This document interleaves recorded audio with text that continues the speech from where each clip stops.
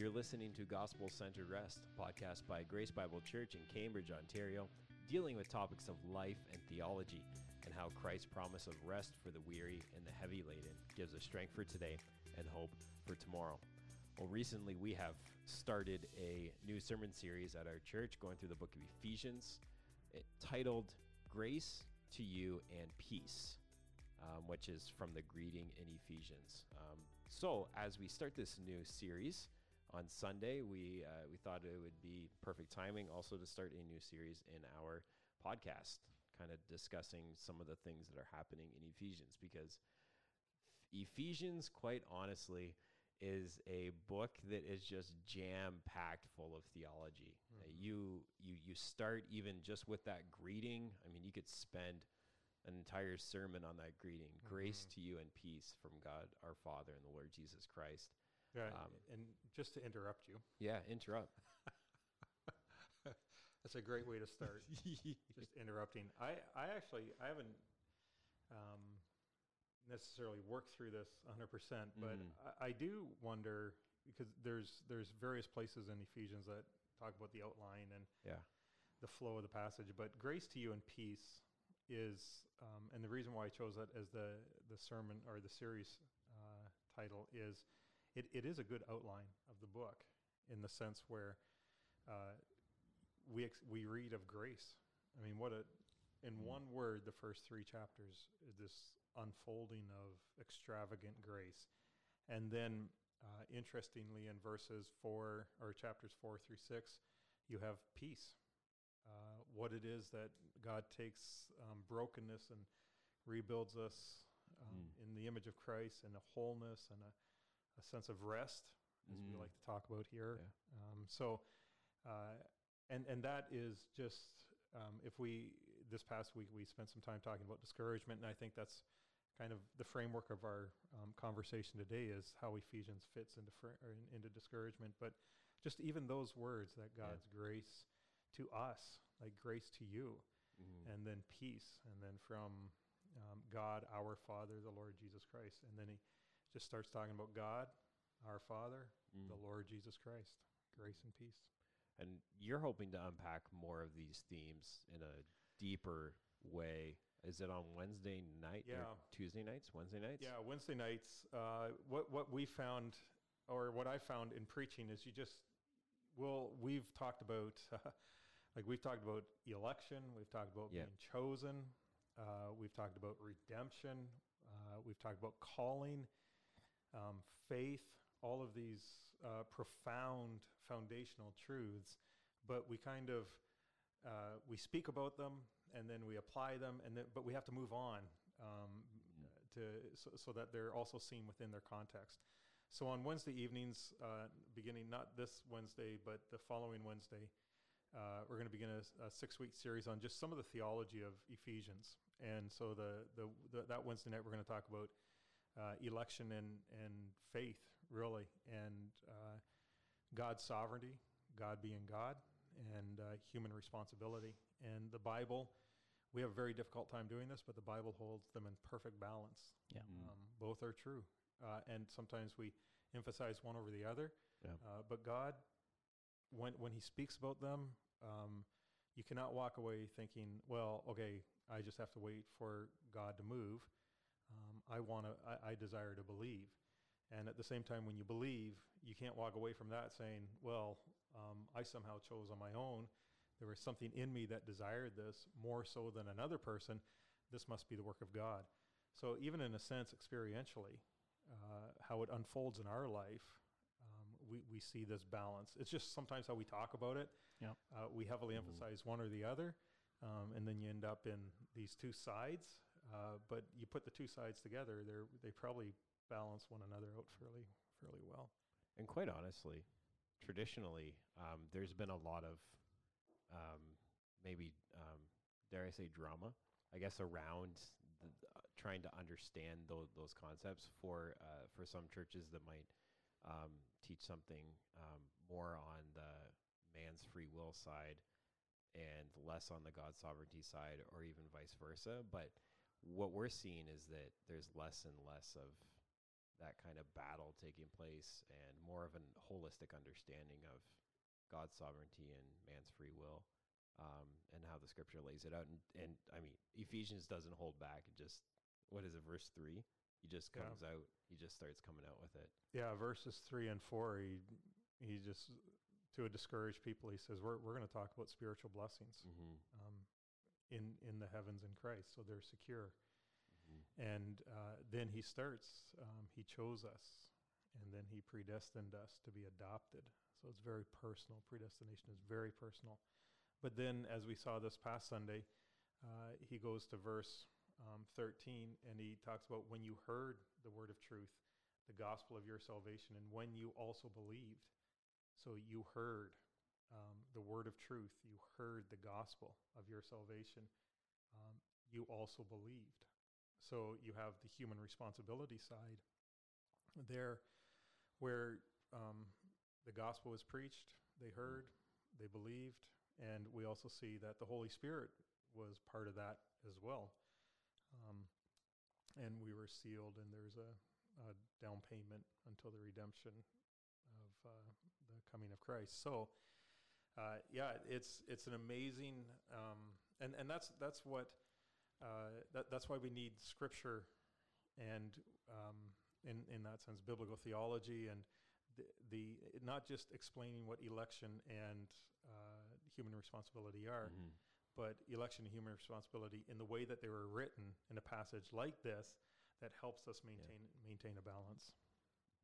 Yeah, because it is very balanced, and as you said, he just flushes this out. But I think sometimes we can get so stuck on trying to understand something intellectually, like that, and miss out on the fact that Paul is writing this very pastorally, and you're talking to a discouraged people. Yeah. Like there's a point behind talking about election and human responsibility and these things, is because it becomes a tremendous comfort and tremendous courage for the believer in the midst of whatever might be happening.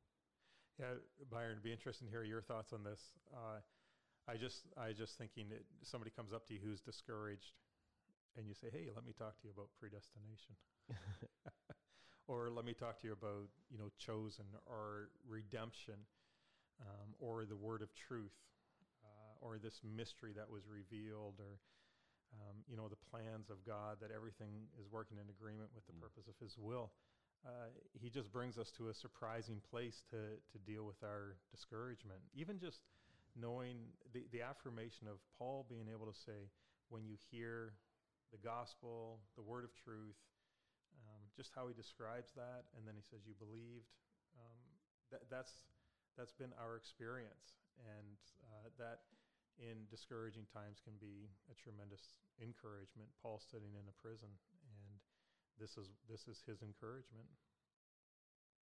I think so much of his attitude does come out in terms of he's talking from his own experience as well. We talked about this earlier today, that he's got this incredible ability to look on the bright side, to see the good, to choose to focus on the good, which obviously he tells us to do. Think on these things that are pure, excellent, good, worthy. And so when somebody is preaching to try to take advantage and make him look bad, he says, well, I'm not going to worry about that. I'm just glad they're preaching the gospel. And here, he could obviously be very discouraged if he focused on, well, I can't go out and do what I want to do here or here or here. But no, he's seeing God's purposes in it and showing them that they too can be encouraged in the midst of feeling discouraged. These bigger things are there that can give us hope and joy and stability and give us that confidence that maybe we don't feel at the moment and we don't see it, but the truth is still there. So I love it the way he talks about it. So often it seems that it becomes an issue, like take predestination or election. It becomes an issue that people can argue about And sometimes it because something becomes a club and they're just sort of bashing away at each other and nobody's really listening to each other anymore.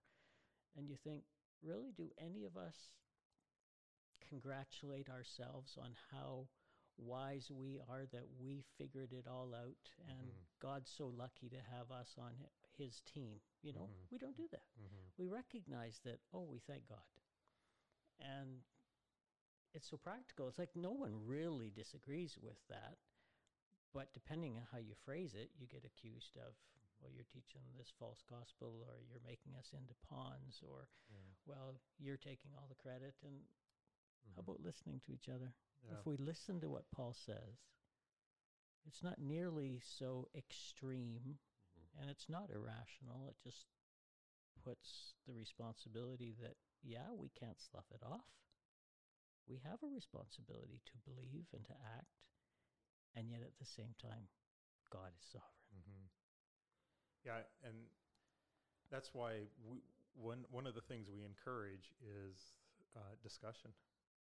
Like, some people are going to struggle with this. And there's a certain sense in which we all struggle with these things because they're never ultimately explained to our satisfaction.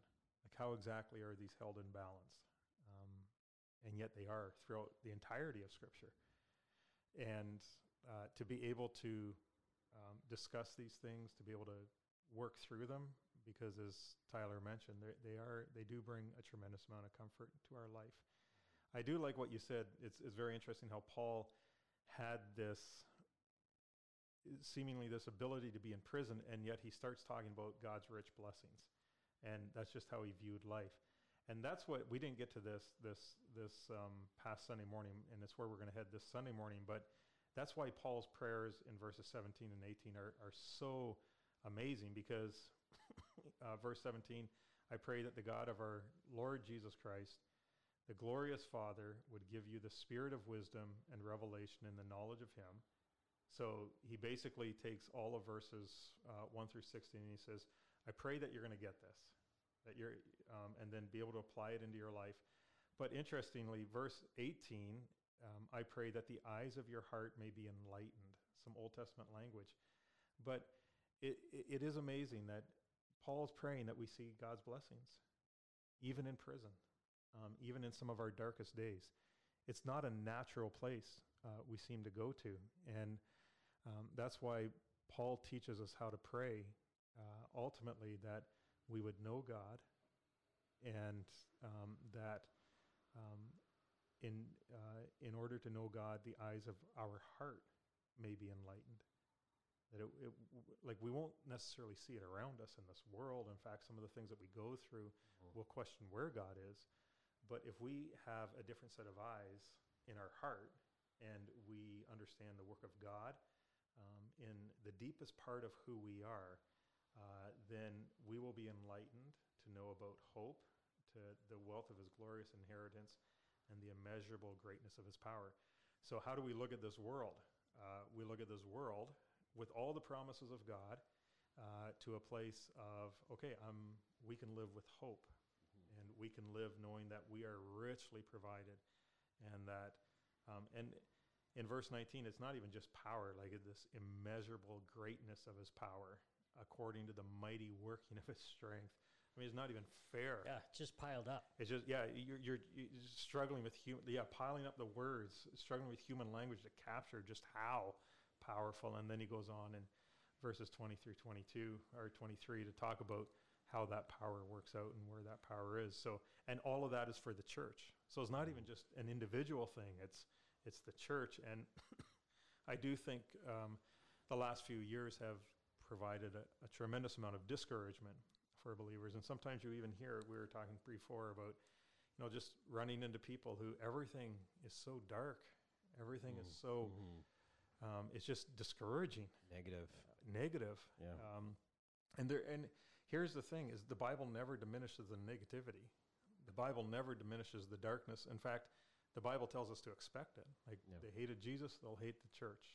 They'll hate God's people. But there's hope. There's inexhaustible riches of the glory of God. There's God's redeeming, transforming power. And therefore the church stands strong. And as we talked about Sunday morning, like the church is not to be pitied. However laws go or however the world goes, and we don't say that lightly, because we minister to people who go through very dark times. And, you know, you look at the church around the world, and some of it's very dark. There's a lot of oppression. And then as we read in Ephesians 6, our struggle isn't even against flesh and blood. Like, we're not even talking the flesh and blood part. We're talking about the spiritual realm and the oppression and the temptations and all of that. And yet Paul starts and he says that the eyes of our heart would be enlightened, so that when we look at the world, we see differently. And I think this, and we talk about this too, I think this is especially important for how the next generation hears us. How are the young people hearing the church? Because, you know, there's not a lot of positive going on right now, it would seem, from what everybody's saying. So where is the hope? Where are the riches? Where is the power? Where does the power lie? And that's what makes Ephesians so powerful. And I love you also brought this out, but in the midst of talking about all of these amazing things that God has lavished on us and lavished on the church, and that he freely gives his grace and his peace, verses 7 to 9, in him we have redemption through the blood, the forgiveness of our trespasses, according to the riches of his grace, that he richly poured out on us. With all wisdom and understanding, he made known to us the mystery of his will, according to his good pleasure that he promised in Christ. He, out of his good pleasure, gives us these things. Yeah. He enjoys bringing sinners to the point of repentance, but he enjoys pouring his grace and his compassion out on sinners. And even I just think at times where I have the opportunity to forgive, or I have the opportunity to show grace to somebody, you know, those can be some very difficult moments that we carry with us, and find it very hard to do those things. But the Lord is like, I love doing those things, and I love lavishing you with these things and giving you the courage in the midst of discouragement. And I love that you brought that out. Was it last week, or was it this past week? Time flies. You spent a few moments talking about it, but I think that was Easter Sunday morning, and even I love that, like verse 8, with all wisdom and understanding, because that's what we doubt that God's doing in our lives. He's not doing it with wisdom and not with understanding. Yeah. Does he really know how ugly I am? Yeah. And what I'm going through. Like, it doesn't, like, it just seems chaotic and out of control. And yet God knows when to withhold, and God knows when to pour out.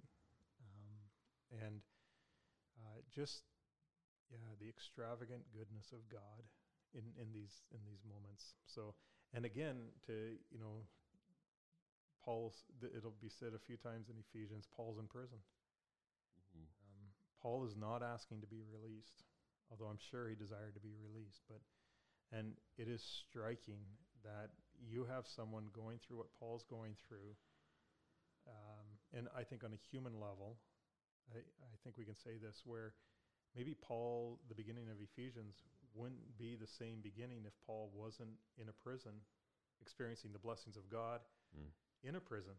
And so the eyes of his heart have been enlightened by God's goodness. And sometimes, the Job thing as well, we just find ourselves going through difficult times. But boy, in those difficult times, we do see the generosity of God as well. His wisdom and his understanding.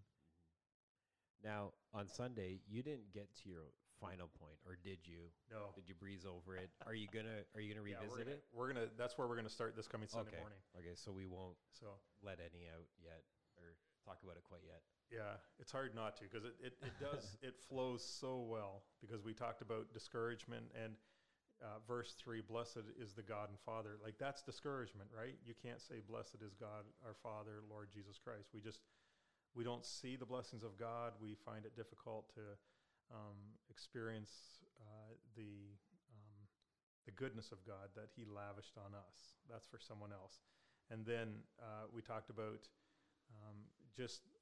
Paul giving thanks for what's happening in the church, And when we're discouraged, it's very difficult for us to even accept what others might see, the work of God being done in our life, and say, I'm really thankful that God's doing this work in your life. And you're like, I'd never see that, because we're so discouraged. So Paul's also talking about community there and the importance of having people in your life to be able to say, I see God's working out in your life in this way. And then I think the last encouragement that we'll talk about this coming Sunday morning is when Paul talks about, I remember you in my prayers. Somebody coming to you and saying, I'm just praying for you. And then the big question is, well, what do we pray? And that's why we mentioned on Sunday morning, there's prayers that we can pray that we will pray, but they can bring discouragement to us because we've just asked for the wrong things. And here's a prayer that Paul teaches us to pray that God will always answer. Like, this is a prayer that will never, ever disappoint. And that prayer is, Lord, I just need to know you.